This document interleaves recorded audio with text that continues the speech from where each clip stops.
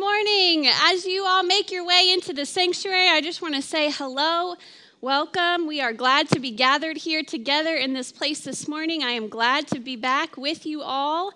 It is a joy to worship together. So, as always, let's take a moment. Let's prepare our hearts for worship. We're going to open up with a word of prayer in just a moment, but before we do, I want to read to you from Psalm 105, verses 1 through 4. Give praise to the Lord, proclaim his name. Make known among the nations what he has done. Sing to him, sing praise to him. Tell of all his wonderful acts. Glory in his holy name. Let the hearts of those who seek the Lord rejoice. Look to the Lord and his strength. Seek his face always. I pray that this morning as you open up your hearts to the Lord, that he would draw near to you in a very real and powerful way, that he would draw near to us as a corporate body, and that we would experience a fresh outpouring of his love and his spirit this morning. Amen. Amen. Would you join me in prayer? Gracious God, we are grateful to be in this place, and we pause this morning. Lord, in the midst of a hurried, fast-paced way of life, we pause. We pause before you and we say, come, Lord Jesus. Come, Lord Jesus. Make yourself known to us this morning. Make your presence known. I pray, Lord, that we would experience just a fresh outpouring of your love and mercy and grace. God, I pray that you would draw near to us, those of us who are carrying heavy burdens and just need to experience your peace and your love and your mercy. Lord, would you do a new thing in and among us here today? And God, we glorify and praise your worthy holy name. And it's in the name of Jesus we pray these things. And all God's people together said, amen, amen.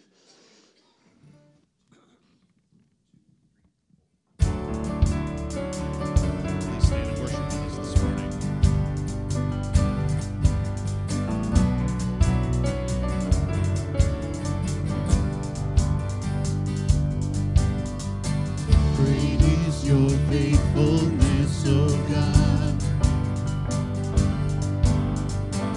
You wrestle with the sinner's restless heart. You lead us by still waters into mercy,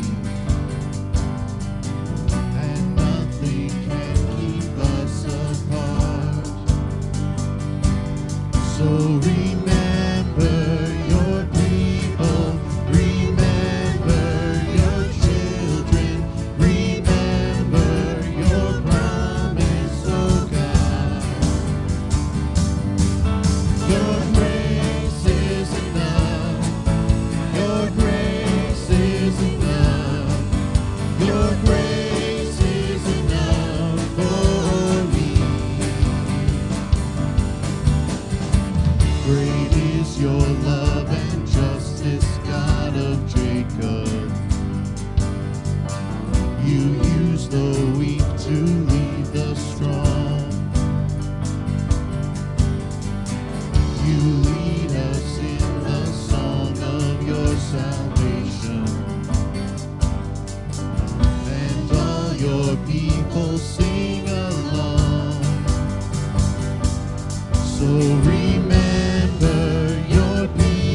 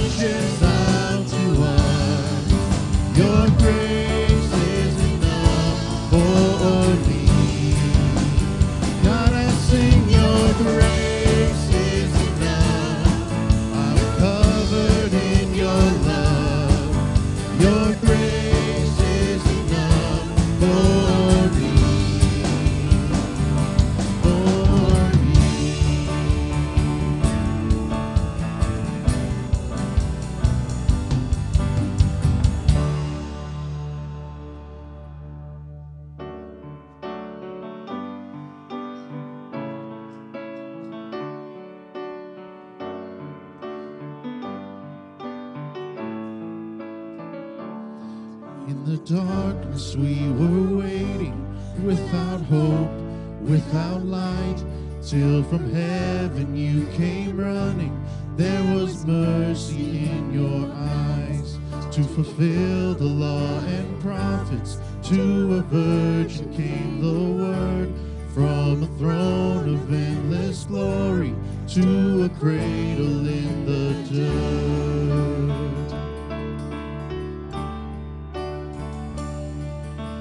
Praise the Father, praise the Son, praise the Spirit, three in one. God of glory, majesty, praise forever to the King of Kings.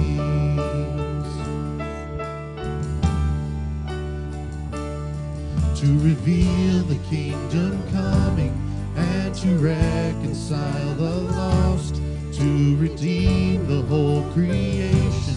You did not despise the cross, for even in your suffering you saw to the other side, knowing this was our salvation. Jesus, for our sake you died.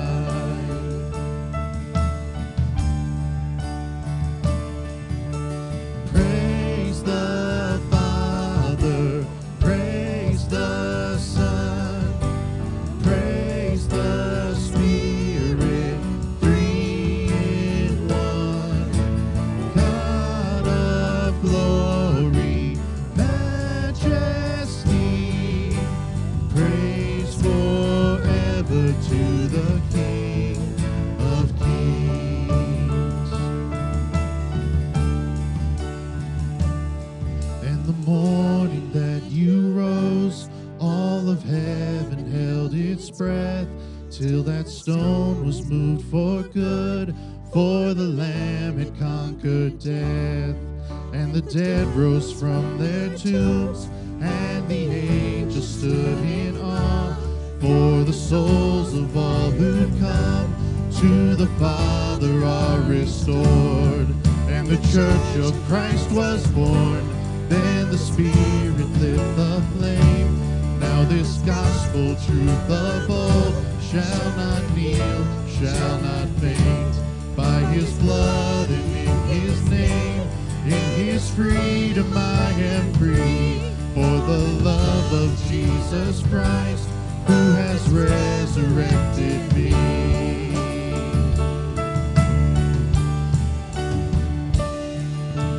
Praise the Father, praise the Son, praise the Spirit, three in one. God of glory, majesty, praise forever to the King of Kings. Praise forever to the King of Kings.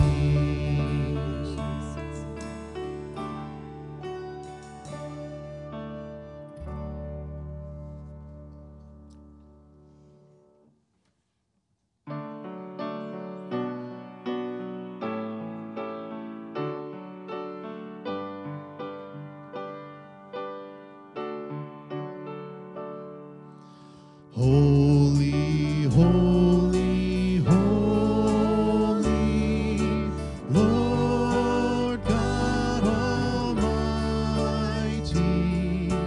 Early in the morning, our song shall rise to thee.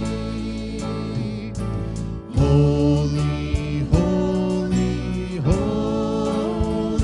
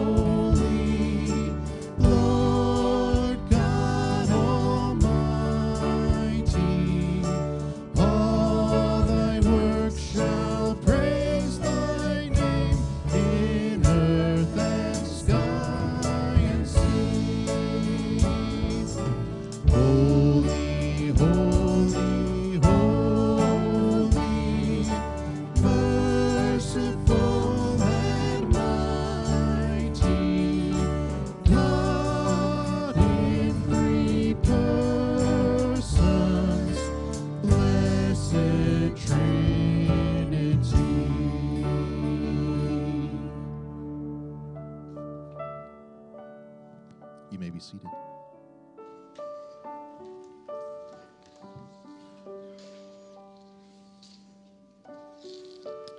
This morning in Sunday school, I so appreciated just our pause as we talked about the importance of prayer. And at the beginning, we shared the requests that are on our hearts today. And I don't know about you guys that were there, but I just felt an overwhelming burden for all that's going on in the lives of our people here in our church and just in the lives of those around us in the world. And so, I just so appreciated Brian and Trisha's thoughtful efforts to remind us that prayer is important, and we talk about that a lot, and that's great, and we should talk about it. But I also just felt this overwhelming burden. I just kept thinking, I want to be a people that do it. I want to be a people that pray as much as we talk about prayer and as much as we talk about the importance of praying. And there's just a lot going on. It's a little bit of a hectic time, and we, sing words about God and how mighty and holy He is and will forever be. We know that He is more than capable. He is more than enough to conquer the things that we are facing in our lives. We don't waver on that. There's no, is He going to come through? Is He going to? No, He is, and He will. But I don't want to overlook this overwhelming burden that we feel with just all the things that are going on. And so this morning, I just want to push you just a little bit lovingly, and I just want us to be a people who pray this morning. I want to be a people who come together corporately and lift our voices together to God as we cry out for those who are hurting. Because if you were in Sunday school and you were paying attention, and then those of you who will see the prayer request later, there's people around us that are hurting. I sensed it in their voices. I heard it. I felt it. And I know that there's some that weren't even in there to share the ways in which they are hurting. And I just want to be a body of people that call out for one another and lift one another up together in prayer. And so however you can best do that this morning, I want to invite you to come forward if you feel led to and if you feel challenged to, but I also just want you to pray in a way that's comfortable for you. But I just pray that you would in this moment focus on those burdens that we are lifting up together for our people, for our community, and for our world. Church, let's pray together this morning. Let's boldly approach the throne of God this morning. Pray with me.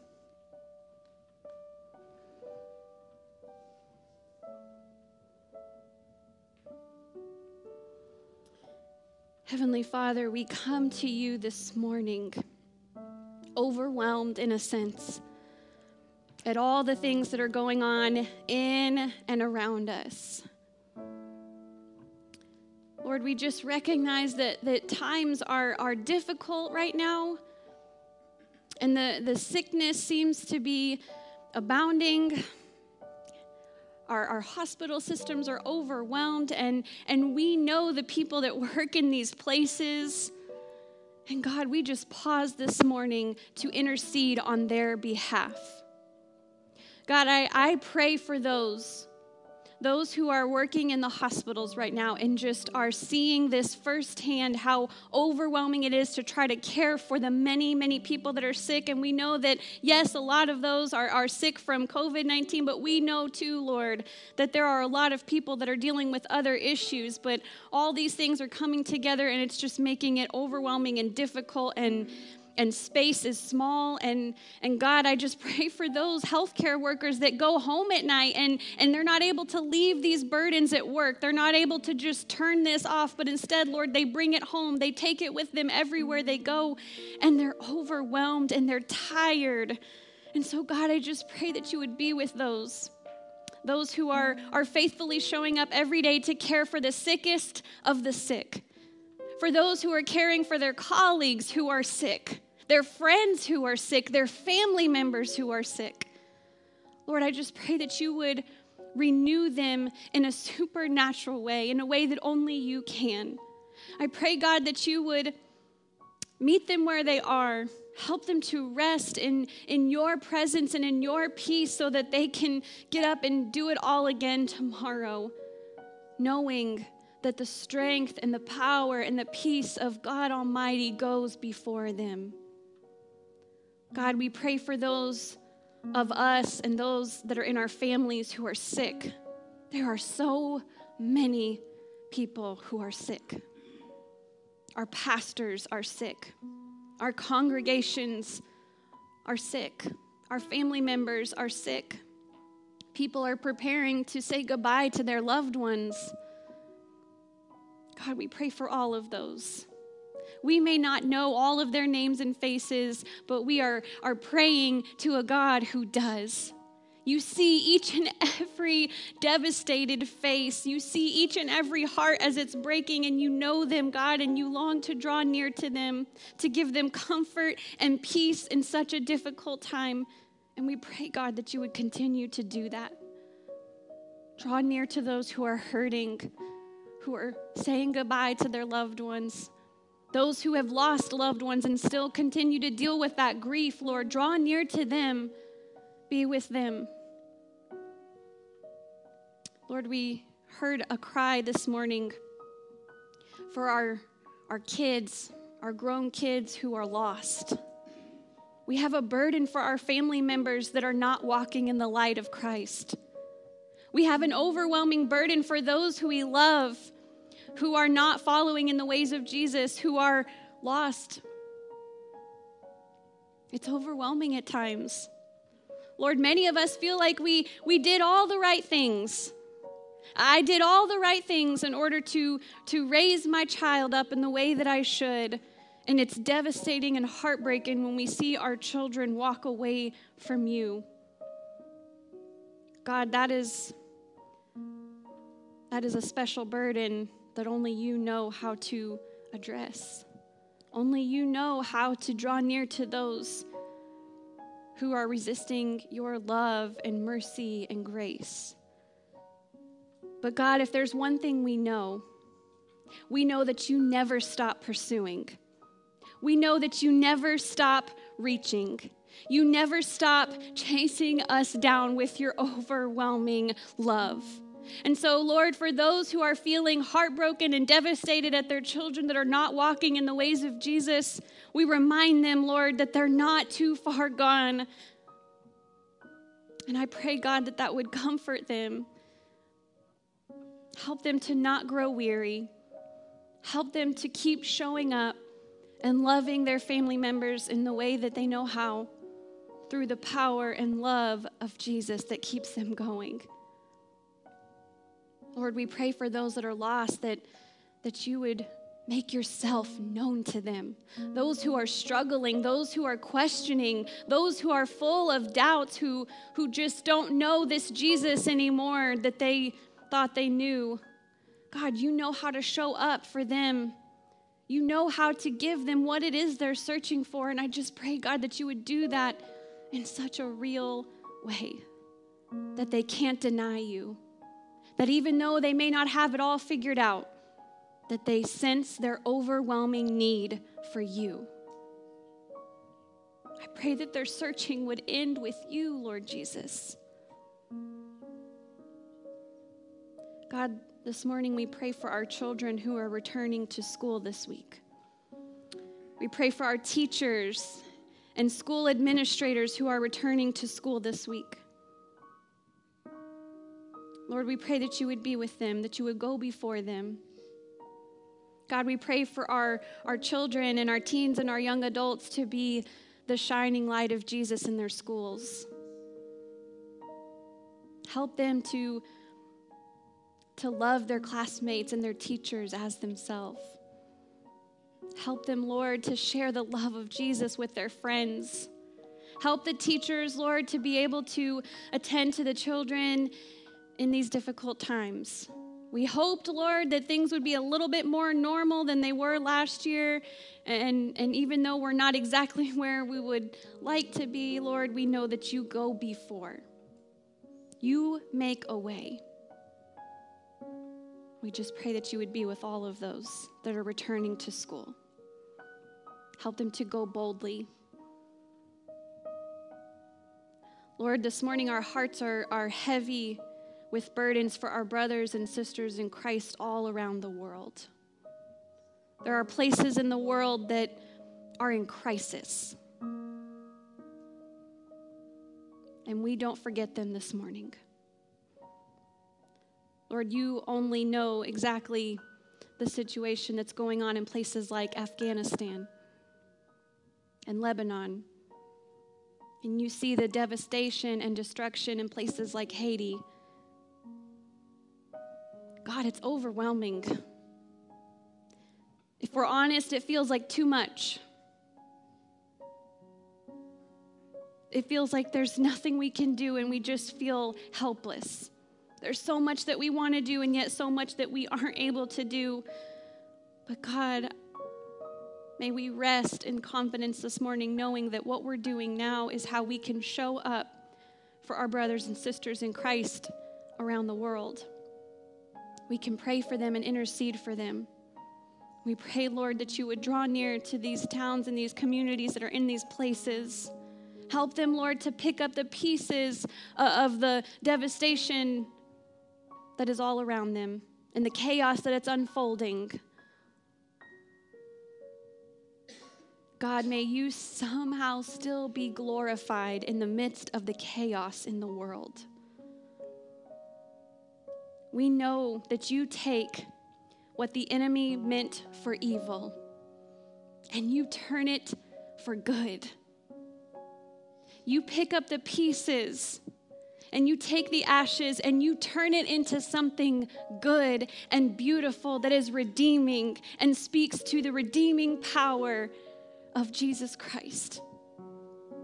And so, God, we pray that in the midst of all of this that is happening in the world, that that's what you would do, that people would see you in the midst of it all.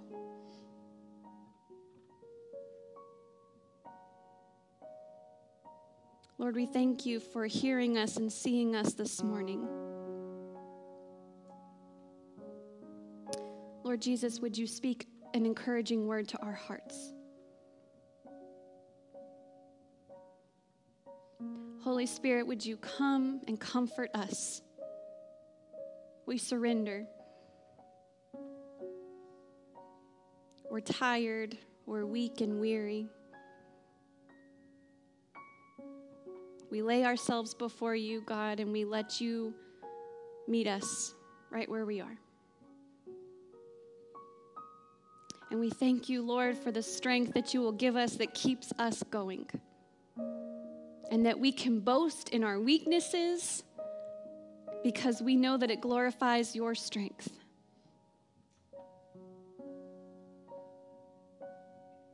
Thank you, God, for hearing your people and our cries this morning. Help us, Lord, to not stop interceding for those around us that are hurting. Lord, I pray that we would remember to pause frequently and pray for those around us. Let us not just be a people who talk about prayer, but let us be people who truly do pray and intercede for others. God, we give you the glory and the power and the praise forever and ever. And we pray this in Jesus' name. Amen and amen.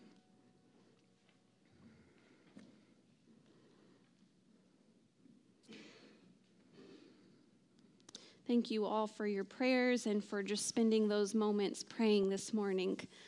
That is the important thing about why we're here. And I'm fully confident that what we just did is even more important than what we're about to do. And I just pray that God would continue to use us to be the light that this broken, dark, hurting world needs. So as we just continue to think on these things, that really does go well with this idea of neighboring and the art of neighboring, which is what we've been talking about for 9 weeks. So today we are on week 9, the final week of this series, The Art of Neighboring. And I just want to say thank you to so many of you who have reached out and just engaged in dialogue with me over these past 9 weeks. I feel like I've just heard such encouraging stories from you guys, and you have reached out and just shared what God is speaking to you, and I say thanks be to God. I really do, because it's just a reminder and affirmation for me that God has been in this series and he is working in your neighborhoods. And I know he was already working in them long before this series, but thank you for sharing with me how God is continuing to guide you and encourage you as we talk about these things. This series began 9 weeks ago with this passage in Luke chapter 10 that we are actually going to look at again today to wrap up this whole series. However, we are going to look at it in a completely different way. 9 weeks ago, we looked at this passage, and if you'd like to turn in your Bibles, we're in Luke chapter 10, or you can pull it up on your phone, and I encourage you to do that because we won't be reading the entire story this morning or the entire passage of the Good Samaritan. Instead, we're just focusing on those last 2 verses, 36 and 37, but so that you can refer to it, feel free to pull that up or open up your Bibles or look at your Bible app. But this series began 9 weeks ago with this same passage. When Jesus, in response to, "Lord, what must I do to inherit eternal life?" Jesus says, "Love the Lord your God with all your heart, soul, mind, and strength." And the second is also important. Just as important, you must love your neighbor as yourself. And we looked at this 9 weeks ago knowing, and I've kind of tried to say this every week, we know and understand that when Jesus said, "Love your neighbor as yourself," he was not referring only to our literal neighbors. We know that that word means so much more than only those who live next door to you, right? We've talked about that, and we know that, and we understand that. However, we also talked about that thinking about neighbor in such a broad sense can help us or cause us to miss opportunities to be intentional with those who are in our local context and neighborhoods. It's really easy when reading this passage to only be looking for the beaten enemy who's laying half dead on the side of the road. And like I said, I don't know about you, but I don't see those very often or ever. And so who do we look for in the meantime? And so we've talked about this idea of neighboring in terms of those who are close to you, those who are your next door neighbors. In an effort to be more intentional in our efforts to get to know our neighbors, I gave you this block map at the beginning of the series, and I think there's still some in the foyer if you want to take one home with you today. And that block map had your house and the neighbors' houses that live around you. And just to remind you, that was to help you be intentional. That wasn't to guilt you or shame you if you don't know your neighbors' names or their stories, but it was instead just to serve as a reminder for you. And you can hang it on your fridge, and it helps you to just simply pray for your neighbors. It helps you to remember to be present and available to your neighbors.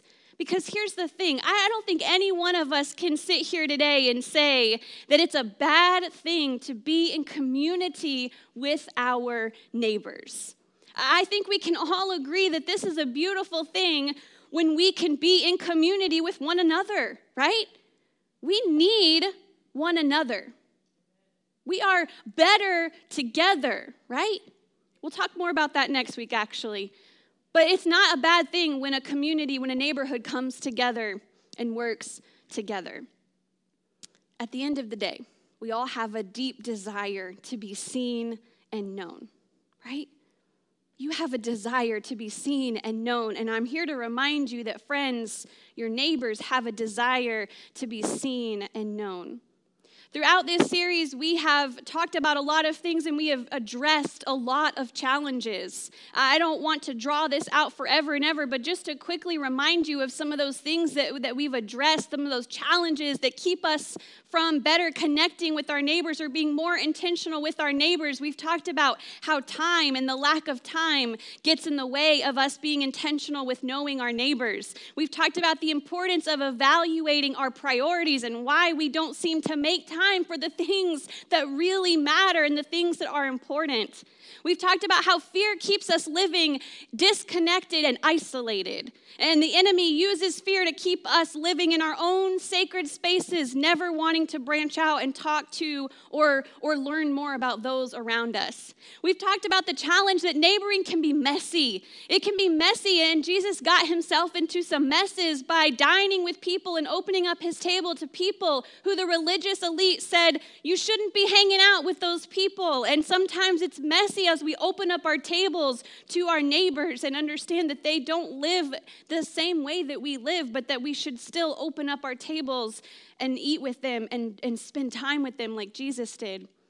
We talked about how our motives matter, and that in seeking to better know our neighbors, we ought to be authentic. And we're not here to just deliver them some cheesy evangelistic sales pitch, but we want to be there for them. We want to do life with them. We want to be faithful and show up for them time and time again, whether they darken the doors of our church or not. We've talked about how it's difficult to live at peace with your annoying, difficult neighbors, and it's hard to always live at peace with them. But Paul, the Apostle Paul, reminded us, as far as it depends on us, live at peace with everyone. And we talked about how as people of God, we are to always take the first step toward peace and reconciliation with everyone. And so you see, even though as this series is coming to a close, I want you to understand that neighboring in the way that Jesus commands in Luke chapter 10, this is a journey that doesn't end. This is not a journey that ends with this series, that even though we're going to close the book on this summer series, I hope you still think about these things. I hope you still put these things into practice that we've talked about, because this is a journey that doesn't end. And also, by the way, this is not a journey that neither ends nor begins with your literal neighbors, as we've said. Are there missed opportunities in your neighborhoods? Yes. Are there great opportunities available in your neighborhoods? Yes, absolutely. But it doesn't end or stop there. In Luke 10:36 through 37, Jesus says this: which of these three do you think was a neighbor to the man who fell into the hands of robbers? The expert in the law replied, the one who had mercy on him. Jesus told him, go and do likewise. That's it. Go and do likewise. You can go home now. Just go and do likewise, like Jesus said, right? No, but really, a few months ago, do you remember when we preached several months ago on the Great Commission? Don't get confused. We're talking about the greatest commandment, but do you remember several months ago, or it feels like several months ago, we preached on the Great Commission in Matthew chapter 28, where Jesus says, therefore, go and make disciples of all nations. And we talked about how that word go actually means as you are going, as you are journeying, as you are going, make disciples. And so we recognize this word go in verse 37, that the same idea is implied. As you are going, as you are journeying, as you are going, draw near. Lean in. Have compassion and mercy on those near you. That's essentially what Jesus is saying in a nutshell. And while talking about what words mean, let's go ahead and talk about what that word neighbor means. Do you want to know why, when you hear the word neighbor, we tend to think about first our literal neighbors that live next door to us? It's because in the Greek, if you look at the Greek word for neighbor, that Greek word is plesion, and it means those who are close by, those who are near you, or fellow person. And so while, yes, it doesn't just mean your literal neighbor who lives next door to you, we understand that our neighbor, your neighbor, my neighbor are those who are near me, those in my locality, those in my vicinity.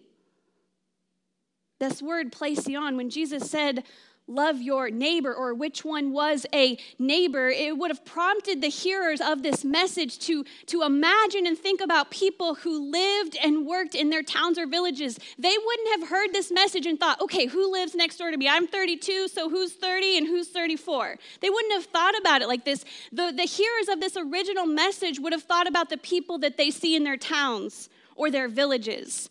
They would have thought about the people that they see at their local market. They would have thought about people who they see on their way to the temple or as they're journeying to and from town. They would have thought about the people that they see at the well. They would have thought about people they see as they're walking down the road, just like this Good Samaritan. Do you think that the man that's laying there half dead was the Samaritan's neighbor?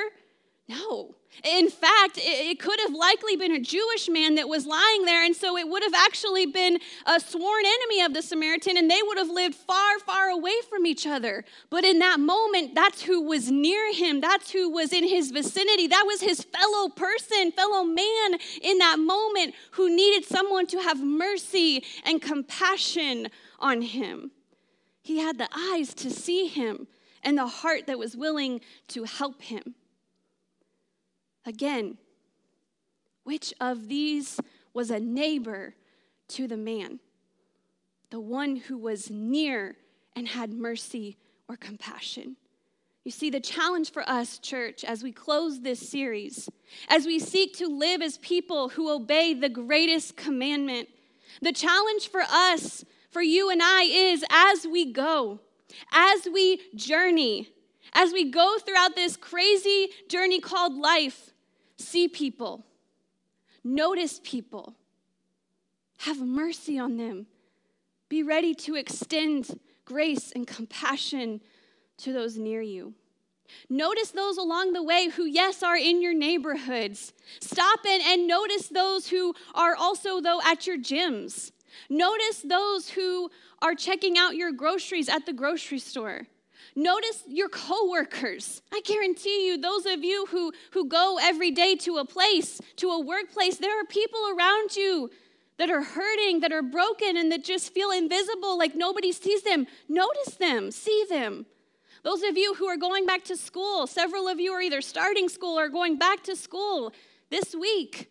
There's going to be classmates, you guys, who are lost and who are wandering and who are trying to figure out this thing called life. And they're trying to figure out what they believe and where there's hope.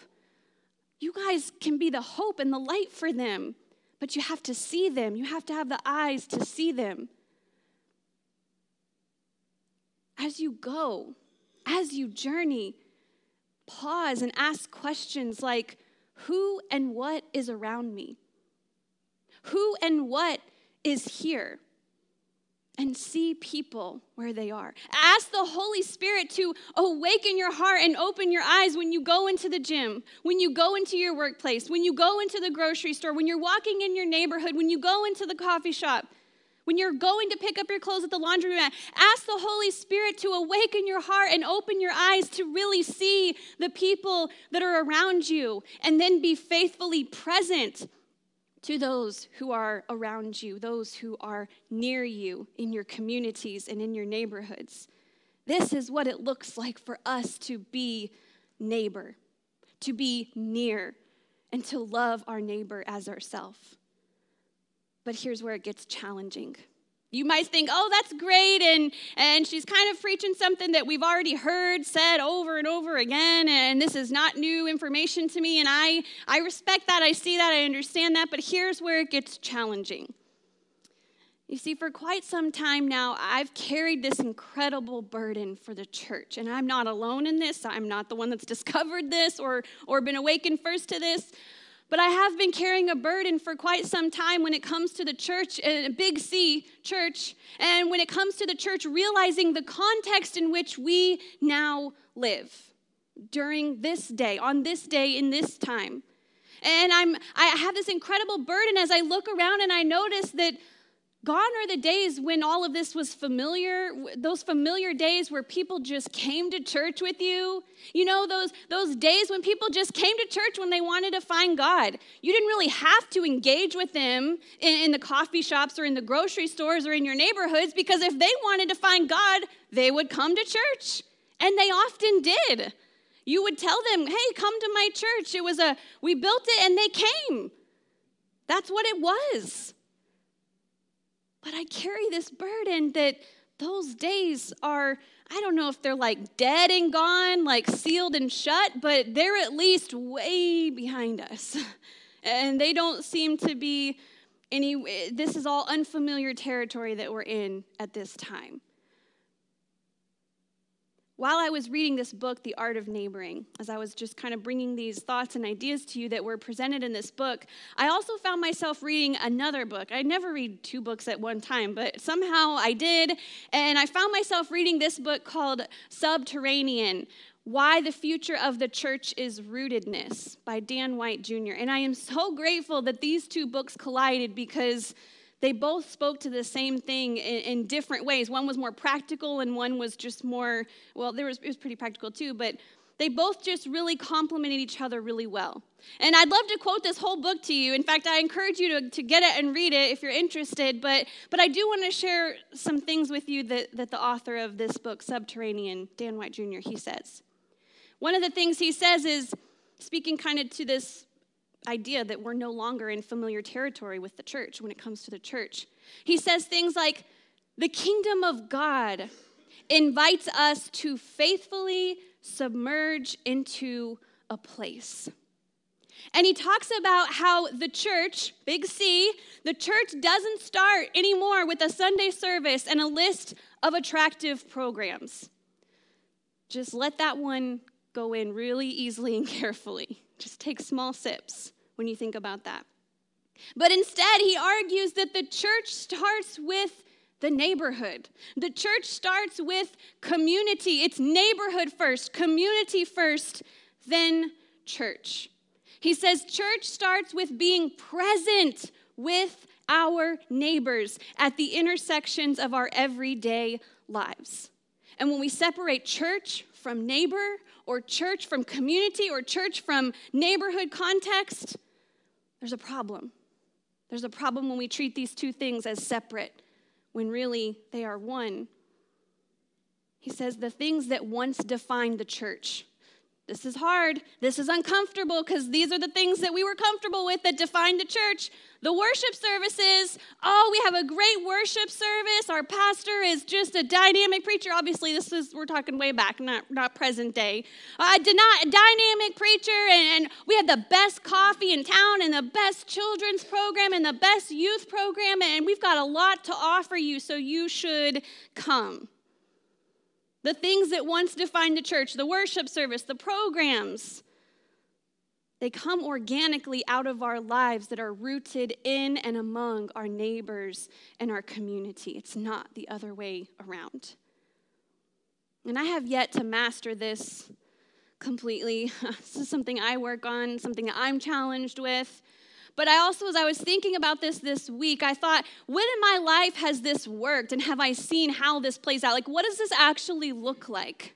And I thought about several years ago, kind of one of those sweet spots in my life was when my children were at home, when they were young enough, before they went to school, they were at home. I was a part-time youth pastor, so there really is no part-time youth pastor, but, I was at home a lot more than I was at the office, and it was just a sweet phase of life where I had a set routine and a set schedule, and that's not for everyone, but when I had kiddos at home, and when I had this crazy part-time, full-time job, I had to be very intentional about how I spent my time. So oftentimes I had a very set schedule, and I would go to the same places at the same time every week, and it was just very routine. And I thought back to that time in my life and just how sweet it was, because I thought it was actually quite sacred, because I would go to the same place and notice the same people day in, day out, week in and week out. And my neighbors I began to see my neighbors, not just those who lived next door to me, but I began to notice the barista at Starbucks. And I began to really notice the person that I saw working and stocking the shelves every week at Kroger. And so when I would go to Starbucks on Monday morning at 8:30 a.m., which was in the Target, which is no one's mad about that, but I would go into the Starbucks and I wouldn't just be getting coffee, but I would be talking to my friend Andrea, who just happened to be making my coffee. And we would just talk about anything and everything. We would just talk about life. And then I would head on over to a clothing consignment shop that I would frequent, and I would talk to my friend Megan. She was no longer just the cashier that worked there that checked in my clothes and put my clothes out, but she was my friend. And we talked about the political landscape and how challenging it was. And she would ask questions, and I was terrified to answer them, but we just kind of conversed about what was happening all around us. And then I would go to Kroger. At 9 a.m. every Monday morning, I'd go to Kroger, and I would see Chris, who always had to in a snarky way, comment about my giant cup of coffee, like he's never seen one before, and like, why do you always have to have that giant cup of coffee every time you come into Kroger? And before long, that was just Chris, who works at Kroger, and I would say hi to him and ask him how his week was, and he would say hi to Jonah, and Jonah would, snarl at him because he wasn't social, and that's just what we did. That's what we did every week. Chris was my friend who worked at Kroger. And then after a while, I would notice Mona. Mona was a lady who walked up and down the street because she didn't have a car. And she was just at a phase in life where she was working, trying to save up for a car, and I just happened to be driving one, and I saw her all the time. I mean, she was in my local context walking all the time. I recognized her. She was always walking, always had a bunch of stuff with her. And one day it was like, 110 degrees outside, Central Arkansas. This is normal. And I just thought, man, she's got to be really hot. And so I just pulled over and said, hey, could I take you somewhere? Is there a place that I can, drive you to? Because it's just so hot. And finally, she said yes, and she got in, and we ended up exchanging phone numbers. And I just said, hey, I come to the church every day. It's right in the middle of town. It's pretty easy to get to everywhere you need to go in town. So just text me anytime you need a ride, and I'm always right here, so I can easily take you where you need to go. And she did. But that was my friend Mona, who didn't happen to have a car and was just trying to make ends meet the way she knew how. But she became my friend. And I could go on, but the point that I'm trying to make is once I was intentional and asked the Lord, show me who's around me. Help me to open up my eyes to who and what is around me. And I began to notice that there were several opportunities to connect with people around me. And in those relationships, I had several opportunities to share my faith and my love of Jesus and the love of Jesus. Thanks be to God with these people. The challenge for us, church, is to notice those nearby. Notice those who are in your communities, those who live on your streets, who work in your neighborhoods. Begin to take an interest in them and be present with a purpose. Let's move away from this mindset where we just, mindlessly move throughout our day without thinking about anyone else except for what we have to do. Let's normalize pausing and seeing people where they are and allowing the Lord to help us to be present with a purpose right where we are in that moment. Help us, God, to root ourselves in the lives and stories of those around us, letting Christ work in and through us. So as we end this series today, as we notice Jesus' final words in this passage, the challenge is for us to open ourselves up to them. Go and do likewise. Go and do this. Be willing to notice and love and serve, yes, even your worst enemy.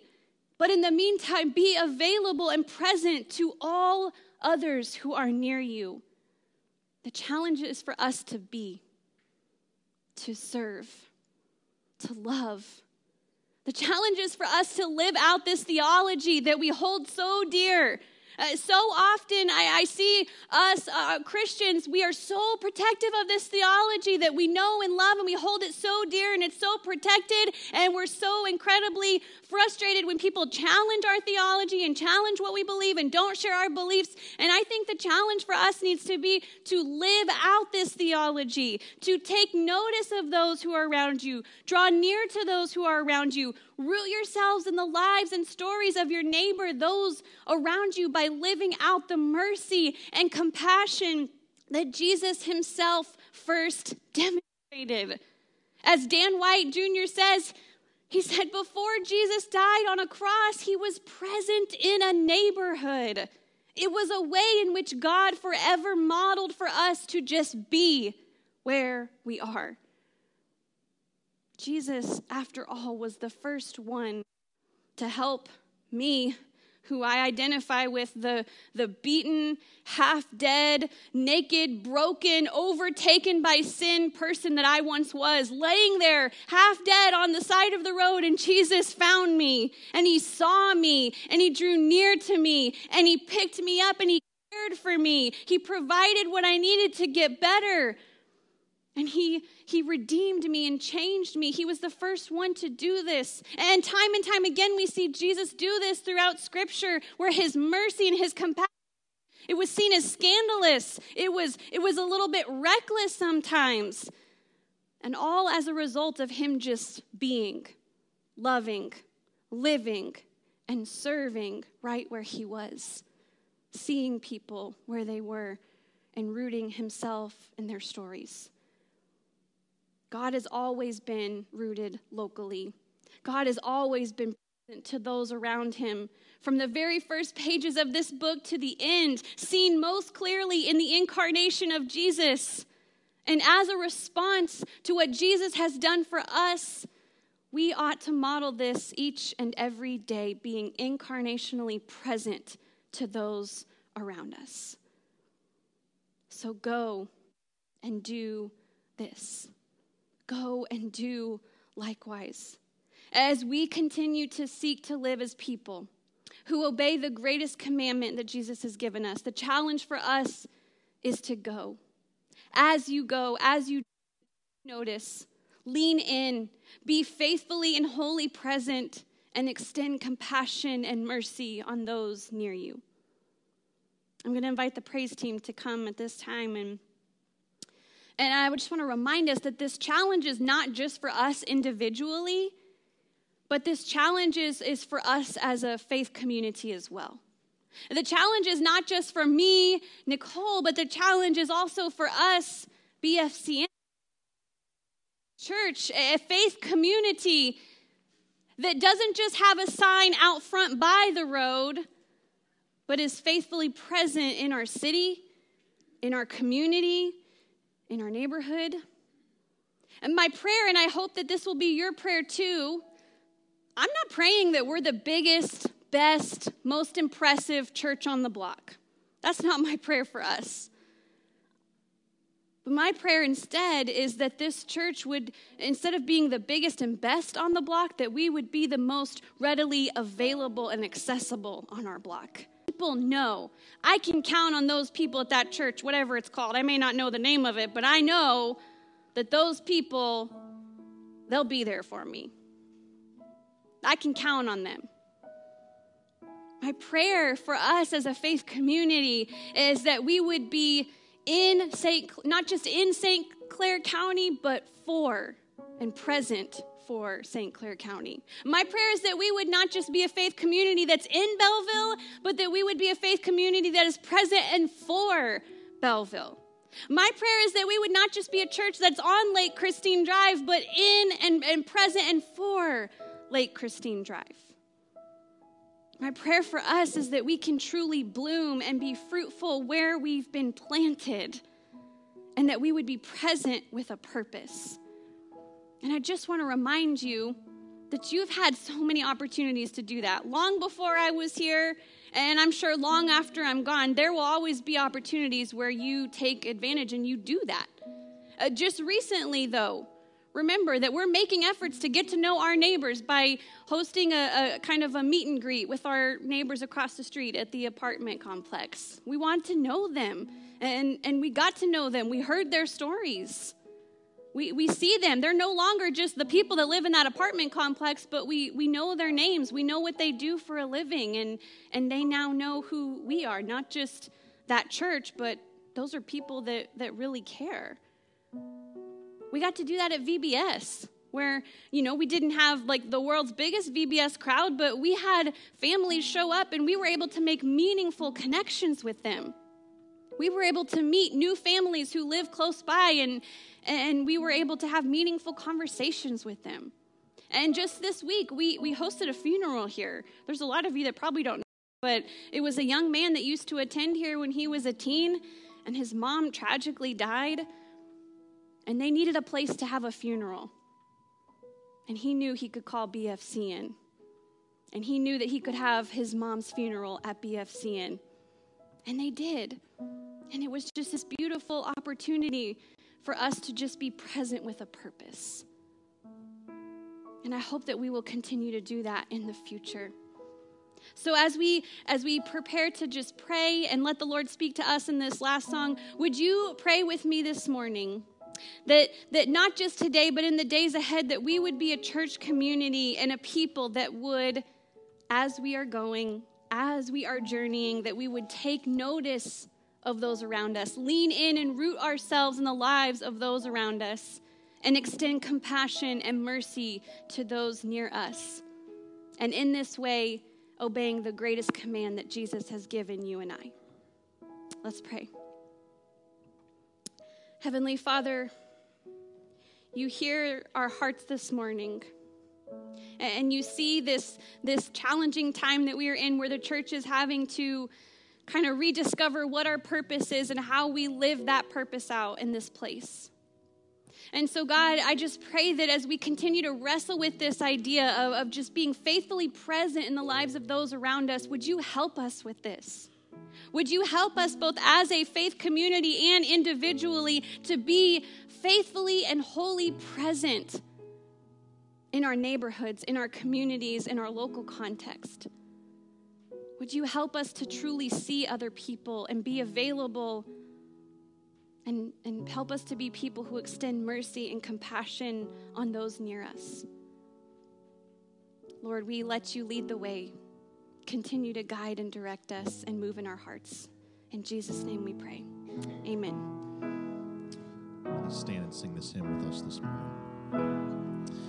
When we walk with the Lord in the light of his word, what a glory he sheds on our way. While we do his good will, he abides with us still, and with all who will trust and obey. Trust and obey, for there's no other way to be happy in Jesus, but to trust and obey. Not a shadow can rise, not a cloud in the skies, but his smile quickly drives it away. Not a doubt nor a fear, not a sign nor a tear can abide while we trust and obey.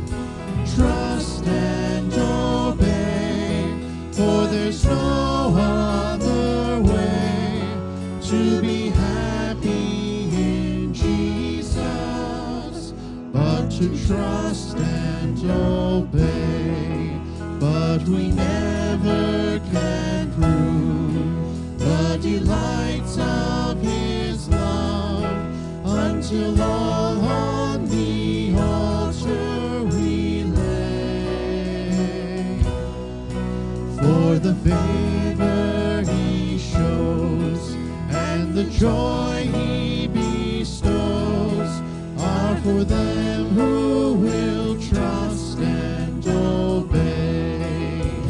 Trust and obey, for there's no other way to be happy in Jesus, but to trust and obey.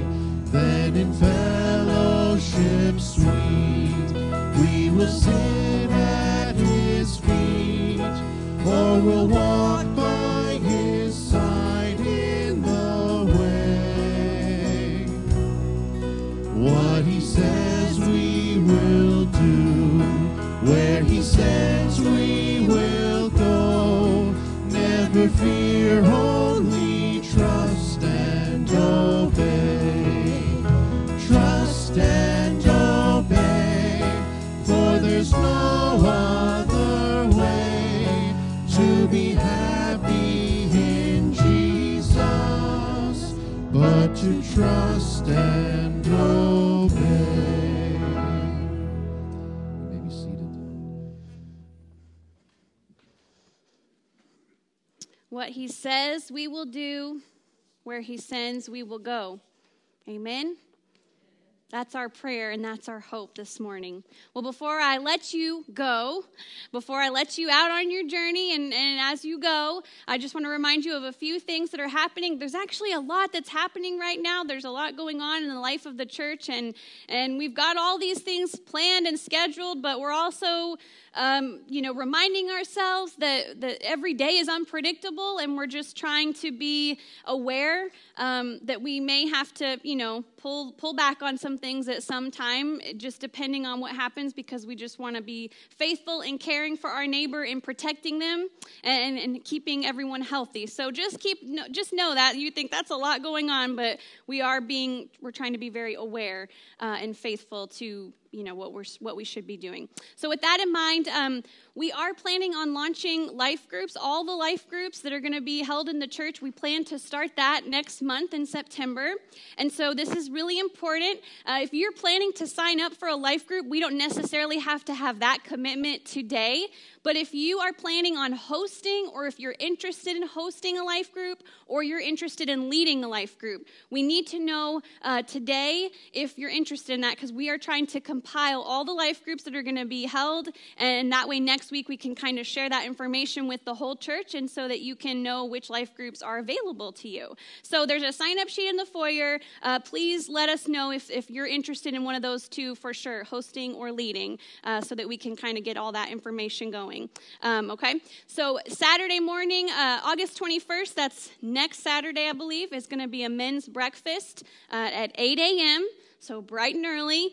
Go to bed early Friday night, and that's all I can tell you to do, okay? Relaunching the lunch bunch, that's going to start August 25th at noon, and that's going to be at Eckert's. So the first lunch that's back will be at Eckert's. And then just something a little bit different to try to mix it up and help me to connect with people that I don't normally have a chance to connect with. We'll be having coffee with Pastor Nicole on August 23rd and 31st. And you can find the times and the places out in the foyer. There's a sheet up there that gives you all that information. Just looking forward to fellowshipping with some of you guys that are able to make that. And also just to remind you, it's not too late to sign up for Lay Retreat. I think Dan told me this morning that we have 6 people signed up to go. So the early bird registration is closed, and that's kind of gone, but you can still sign up to go, and just know that you wouldn't be going alone, that you've got 6 church family members that are going to be attending, and that will be a great time for everyone. All right? Well, I'm going to invite you to stand with me.